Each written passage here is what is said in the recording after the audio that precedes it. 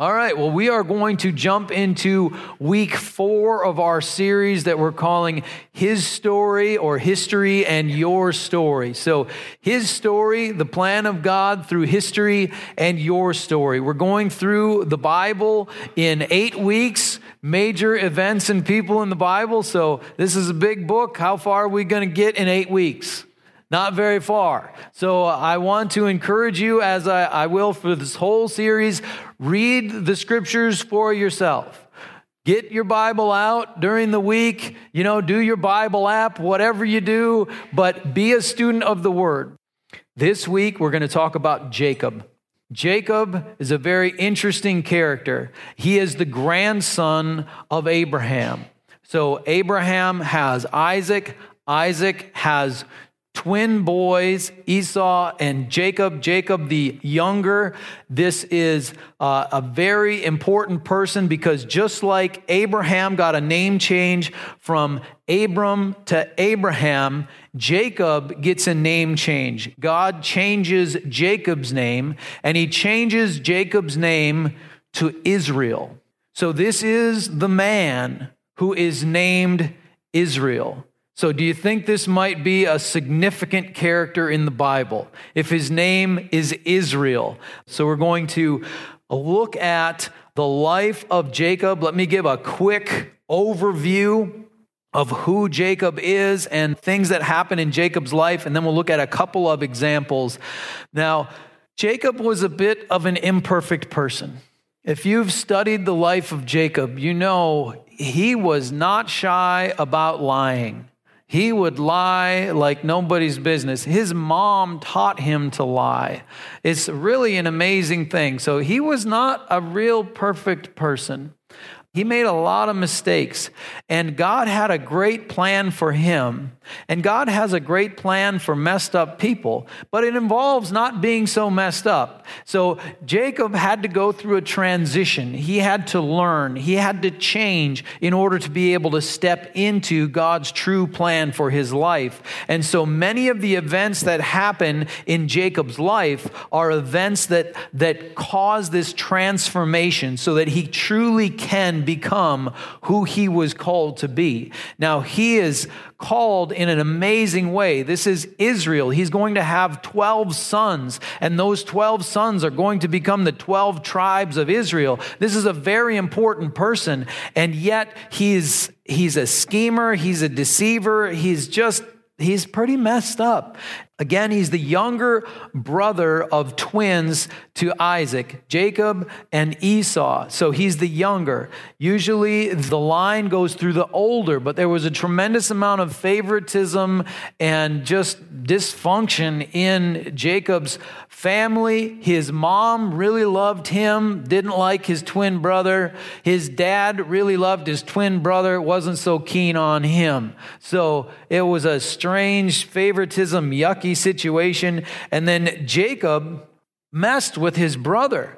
He tricked him in 2 ways. When Esau was famished, starving and thirsting to death, basically he wouldn't give him any food until he swore his birthright over to him. So, he just basically he's like, yeah, you might be starving to death. I'm not giving you any food till you give me your birthright. And he's like, well, if I'm going to die, what difference does it make? So he swore his birthright over.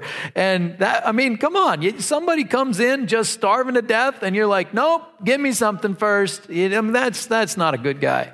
And then the next situation he does with his brother, it's time for Isaac, the father, to bless the older son.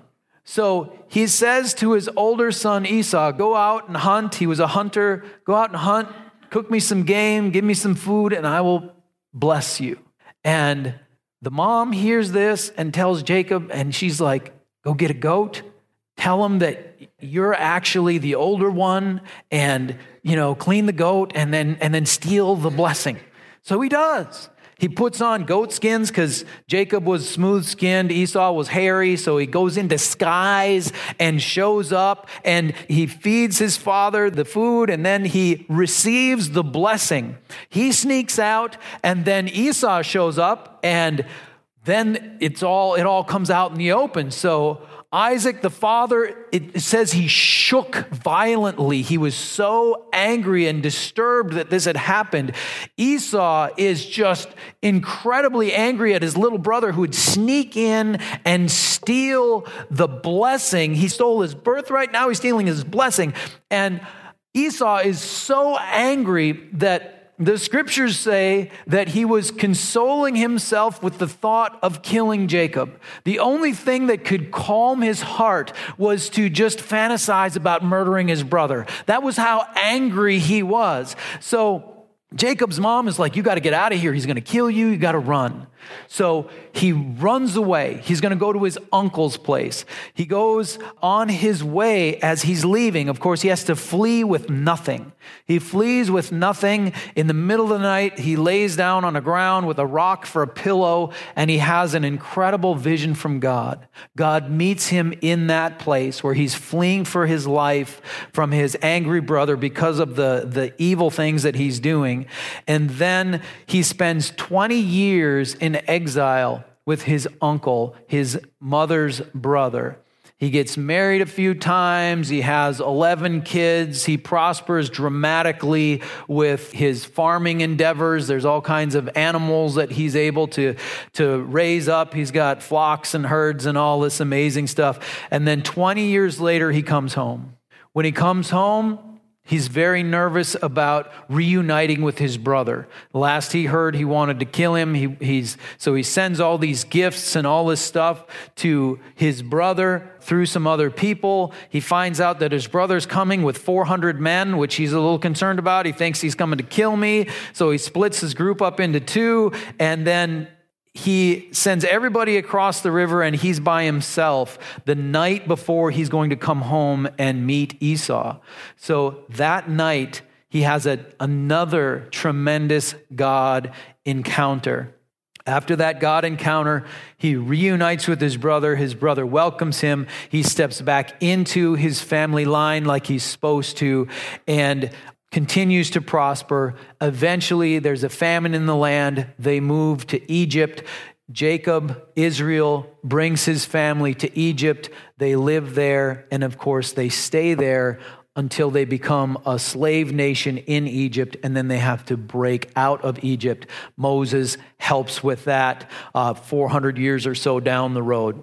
So that's the basic idea behind Jacob's life. Let's look at those two major God encounters. The one where he's fleeing from his brother, where he's going to be basically exiled for 20 years, and then the one where he's coming home and what happens in those moments. Let's go to Genesis 28, starting in verse 10. This is where he's fleeing. Jacob left Beersheba and set out for Haran. When he reached a certain place, he stopped for the night because the sun had set. Taking one of the stones there, he put it under his head and lay down to sleep. Have you ever been kind of in a rough spot financially? Have you ever just thought, you know what? I don't have a pillow, but this rock is going to be fine. Have you ever slept with your head on a rock? I've never done that. I've slept on the ground. I've camped a lot. I've never just thought, you know what, this rock is going to be great. I'm going to get a good night's sleep with my head on this rock. But this is the best he could do. It really shows the situation that he's in. He's got nothing. Has to flee. He's leaving what he knows. He's going to meet some relatives, but he hasn't met them before. And so he's really going out into the unknown. He puts his head down and he sleeps on this rock. Verse 12.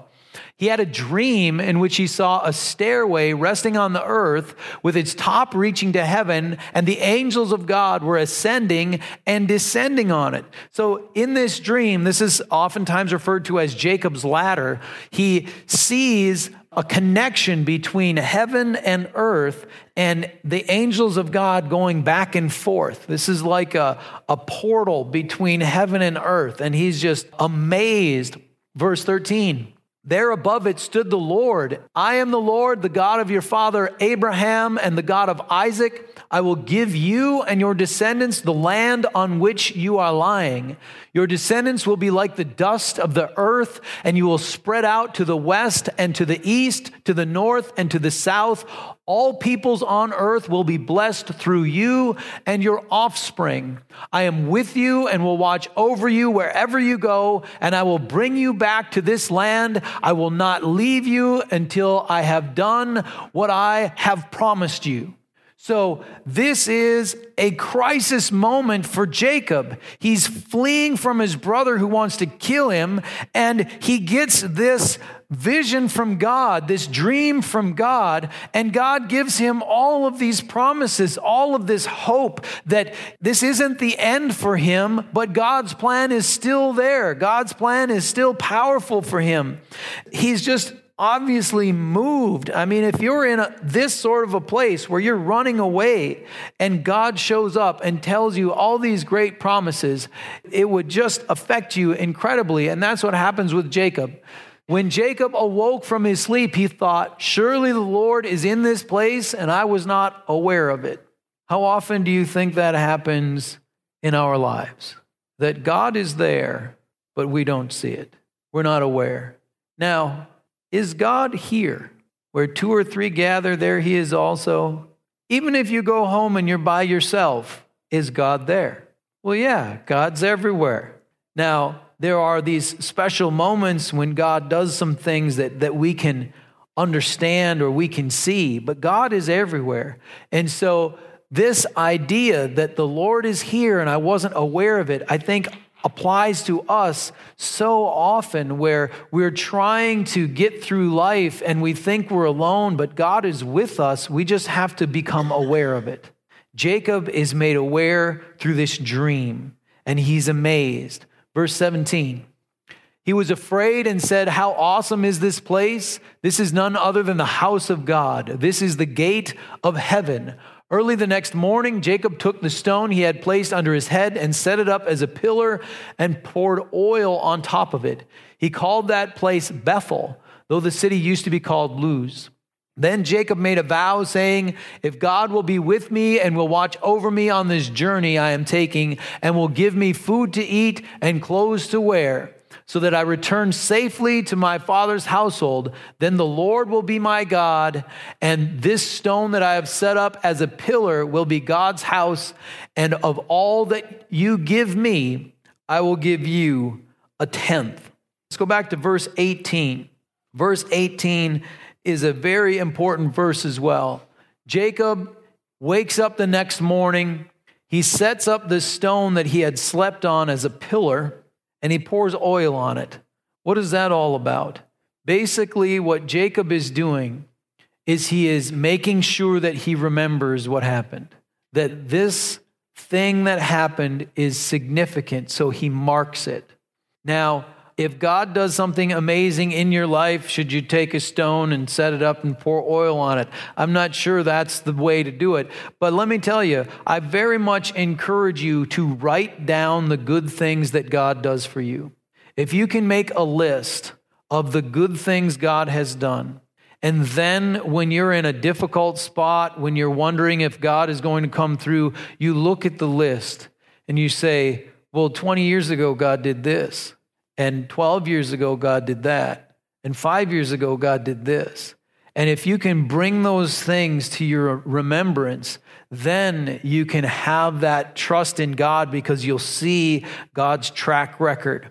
So that's what Jacob is doing. He's marking and remembering what happened. And that is such a powerful tool, even to this day, to mark and remember the good things that God has done. And then Jacob takes a vow, starting in verse 20. Jacob made a vow saying, if God will be with me and will watch over me on this journey I am taking and will give me food to eat and clothes to wear so that I return safely to my father's household. So he's heard the promise that God will do that, will prosper him, will make him have all these descendants, and will bless all the peoples of the earth, and just these incredible promises. And so Jacob is saying if he's going to keep his promise, then the Lord will be my God, and this stone that I have set up as a pillar will be God's house. And of all that you give me, I will give you a tenth. So this will be God's house. This is Bethel. And he promises a tenth. Now, the way that Jacob phrases this, of all that you give me, he says to God, I will give you a tenth. So he knows he's got nothing. He's sleeping with his head on a rock. He knows that God's promise is to prosper him. So any advancement he makes from that point on, he is believing that's God helping him out. So he's saying, whatever you give me, I will give you a tenth. This is where the tithe comes up. It's something that's been in the scriptures before. It was a way of showing honor to someone, to give them a tenth. And so here Jacob is showing honor to God by returning a tenth. And this really shows how we are to give to God. I think we need to give in faith out of reverence for God, honoring God, and then trusting God to take care of us. That's how we give. We've got to pay the light bill. We've got to do all that sort of stuff with church. We've got these different things going on. We got various expenses. But if you give to pay church expenses, that's really a shallow, unfortunate relationship with God in giving. If you give out of reverence and thankfulness and appreciation for God, and then you trust God to take care of you, you're giving in faith. That's a beautiful way to give tithes and offerings in church. So I encourage you to cultivate that type of giving relationship because it can be a beautiful, beautiful thing. Now, did God have a great plan for Jacob? Absolutely. But Jacob was putting himself in a position to mess it all up. He has to flee the line. He has to leave his father's house. He's messing this up. But God still has a plan for Jacob, even though he's all messed up. God has a plan for you, just like God had a plan for Jacob. Now, even if you are in that same place, basically Jacob was homeless, running for his life. That's a rough phase of life. If you're in a rough phase of life, God still has a plan for you, but this is going to involve you building your life, building your house on a firm foundation. Because if we set our life up to fall apart, it's not going to work. Let me put it this way. If the truth came out and that would ruin your life, you're building your life the wrong way. You know what I mean? If you need people to think things that are not true about you in order for your life to work, you're building your life on lies, and when the truth comes out, it's going to fall apart. This is what Jesus was talking about in Matthew chapter 7, the conclusion of the Sermon on the Mount. Matthew 7, starting in verse 24, Jesus says this, "Therefore, everyone who hears these words of mine and puts them into practice is like a wise man who built his house on the rock.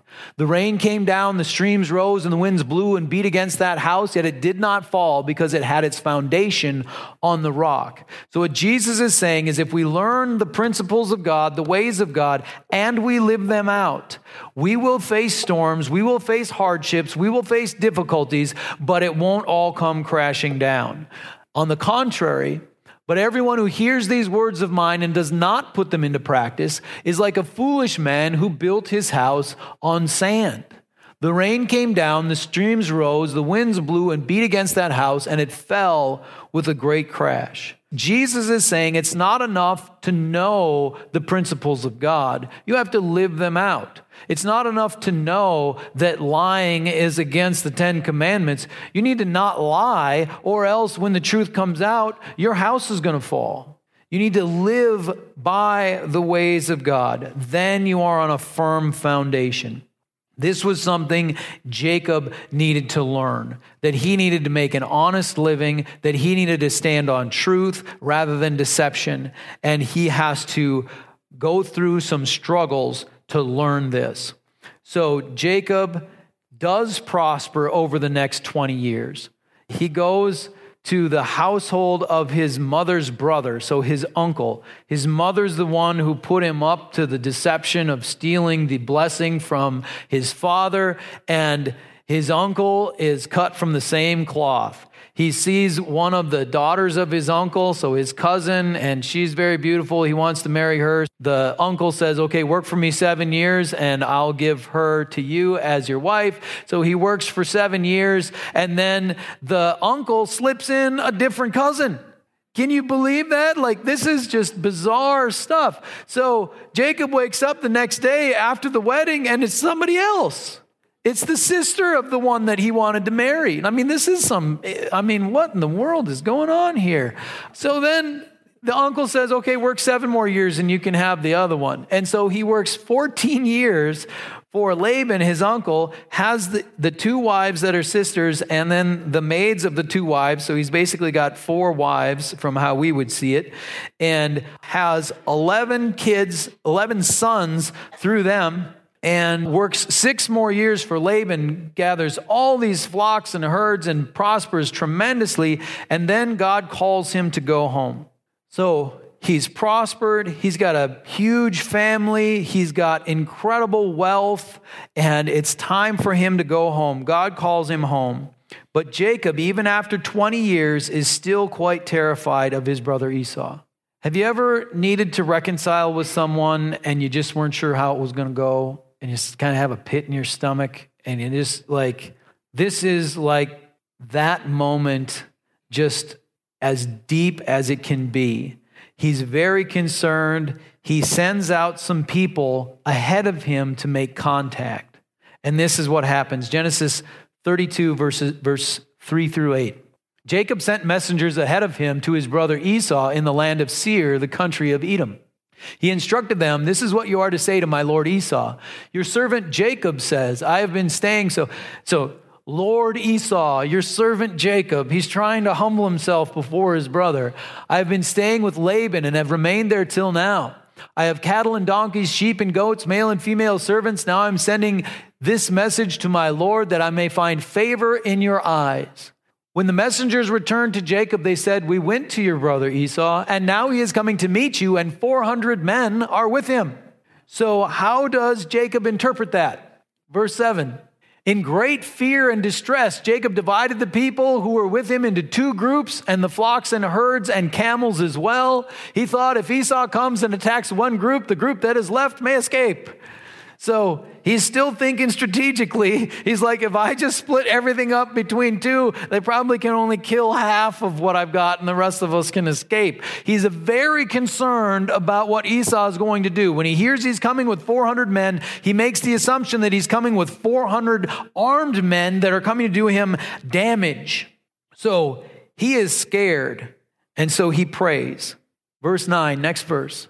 Then Jacob prayed, O God of my father Abraham, God of my father Isaac, Lord, you who said to me, go back to your country and your relatives, and I will make you prosper. I am unworthy of all the kindness and faithfulness you have shown your servant. I had only my staff when I crossed this Jordan, but now I have become 2 camps. Save me, I pray, from the hand of my brother Esau, for I'm afraid he will come and attack me, and also the mothers with their children. But you have said, I will surely make you prosper and will make your descendants like the sand of the sea, which cannot be counted. So Jacob cries out to God, and this prayer is a great prayer. Jacob humbles himself before God. He acknowledges all the good things that God has done for him, and he quotes God back to God. If you're not sure how to pray, then here's what you need to do. Read your Bible and find promises in the Bible, and then quote them back to God. It's an amazing way to pray. The first prayer I ever prayed, I accidentally followed that pattern. I quoted a Bible promise to God and basically said, go ahead and keep your promise. But this is something that Jacob does. He says to God, you have said this. And basically saying, be good on your promise because I'm in a bad spot right now. So he quotes God to God. We can do that by reading the scriptures. And then we're going to skip forward in chapter 32 of Genesis a little bit. He sends everybody across. He lines up everybody. Again, he's real strategic. He breaks people into groups, and then the people he doesn't like as much, he puts in the front line. And then as ones are more valuable, he brings them back. And then he stays on the other side of the river that night before he's going to meet his brother Esau. And so he's by himself. This is where we picked it up, verse 22. That night, Jacob got up and took his 2 wives, his 2 female servants, and his 11 sons and crossed the ford of the Jabbok. After he had sent them across the stream, he sent over all his possessions. So Jacob was left alone, and a man wrestled with him till daybreak. So he's alone, except he has this wrestling match with this man all night long, till daybreak. This is a strange, strange situation. Now, Jacob is going to interpret this a particular way, and he's going to interpret it as what they call a theophany. This is an appearance of God in the world in not God form. So this very well could be Jacob actually wrestling with Jesus. It could be. It doesn't specifically say, but Jacob is convinced he's wrestling with God. It says a man, obviously in human form. Jesus is God in human form. I don't know.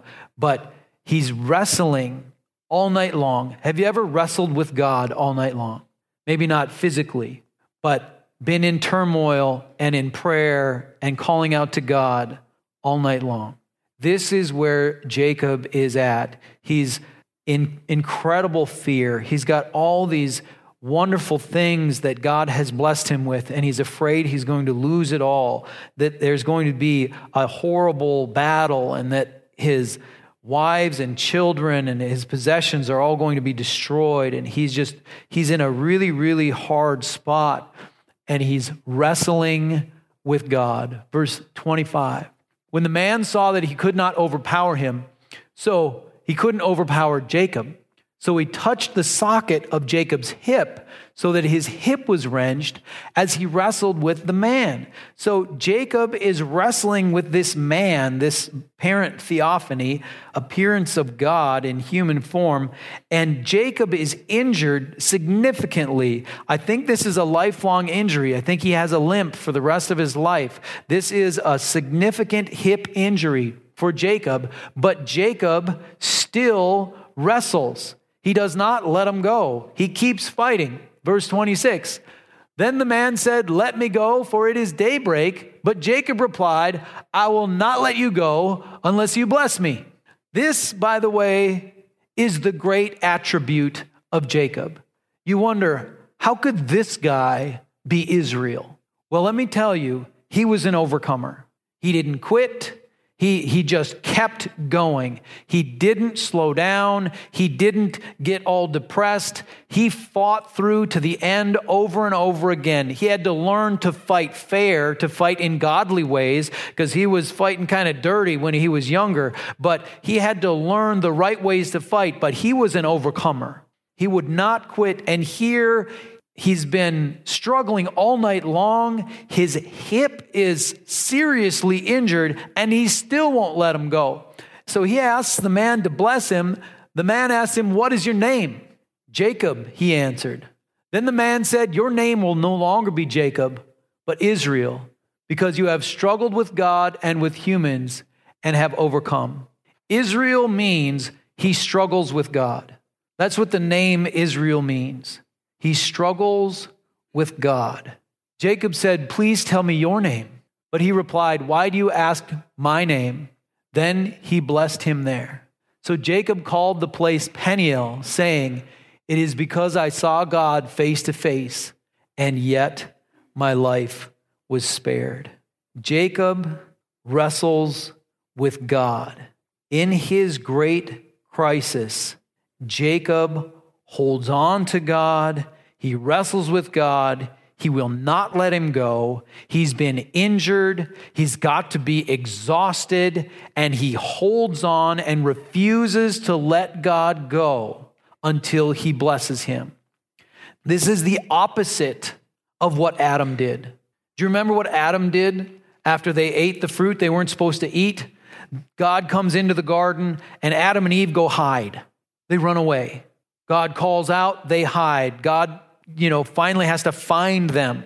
Here, Jacob, in his time of need, in his time of great anxiety, in his time of tremendous fear, he holds on to God and he won't let him go. Why is that? Because Jacob knew where his blessing was going to come from, and he was not going to give up. I will not let you go unless you bless me. Now, I don't think Jacob could out-wrestle God literally. You know what I mean? I think here, God was trying to see if he could get Jacob to quit. Wrestle with you all night long. I was a wrestler. All night long's a long time. High school match is 6 minutes. College match is 9 minutes. All night long is a long time. Wrestling with a seriously injured hip is no fun. Jacob would not quit. He would not give up. And that's when God blessed him. He fought and didn't give up. Let me tell you this. If you are in a crisis, don't let go of God until he blesses you. This is what we need to know about this message. If you're in a crisis, don't let go of God until he blesses you. I've seen two kinds of people that go through struggles and hurts. When things are bad, there's two types of people. There's the people who run away from God and the people who run to God. When you're going through something difficult, run to God and hold on until you get your blessing. On the other side of that, there's two types of prosperous people as well.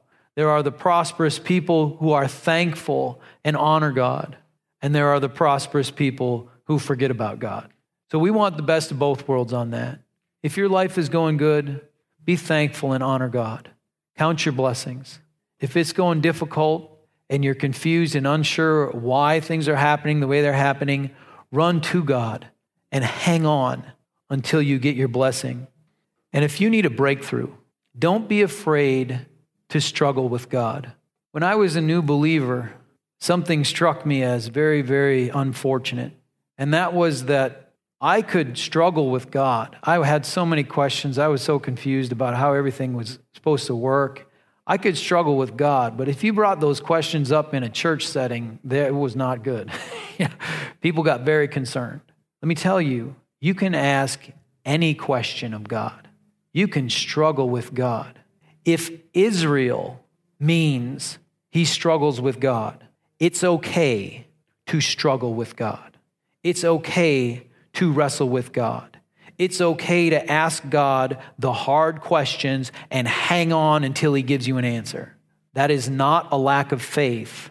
That is true faith, because you know that God has the answer. God has the breakthrough. God has the blessing. So you hang on and you fight and you struggle until you get the answer. If you need a breakthrough, don't be afraid to struggle with God, and don't quit until you get your blessing. This is true for us personally as individuals. Don't quit. It's true for us as a church.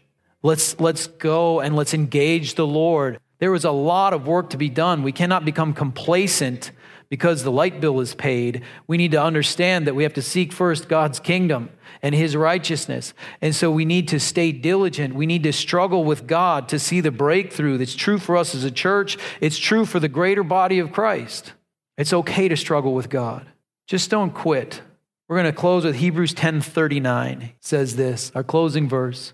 But we do not belong to those who shrink back and are destroyed, but to those who have faith and are saved. Let's take that verse to heart. Jacob was given a great promise that he would have many descendants, that he would be blessed, and that through his descendants, the whole world would be blessed. Here's a promise for us. If we will struggle with God and take hold of it, we are not of those who shrink back and who are destroyed, but of those who have faith and are saved. But that faith can involve struggling and wrestling with God. So let's pray together. Heavenly Father, you are so good. We just give you praise, Lord, for all the good things just as Jacob set up that stone as a pillar to remember your great promise, Lord, help us to mark the good things that you've done for us, to remember those things so that we can see your mighty hand and your goodness. Praise be to your name. Lord, if we need a breakthrough to get out of a crisis moment, Father, I pray for those here that are going through a deep crisis. Lord, let them hang on to you, wrestle and struggle with you until the breakthrough comes, until they get their blessing, knowing that that struggle can be hard, knowing that Jacob, when he struggled with you, he was injured, but he got his blessing. Father, give them strength to struggle and not give up, to not fade and wilt, but to continue in faith. And Lord, for those who need a breakthrough out of complacency, out of just being content, Lord, I pray that you would give them godly goals and aspirations, but they would get to keep contentment, because we know that godliness with contentment is great gain. So Lord, you don't call us into discontent, but you don't call us into complacency either. So Lord, give us the plan for advancing your kingdom, our part as a church, our part individually, and let us not let go of you until we see it come to pass. Lord, I pray you'd bless us mightily, you'd give us strength, you'd give us peace, and you would help us to know your love so that we can share your love with anyone in this world that needs to know it. Father, bless us in this way. In Jesus' name, amen.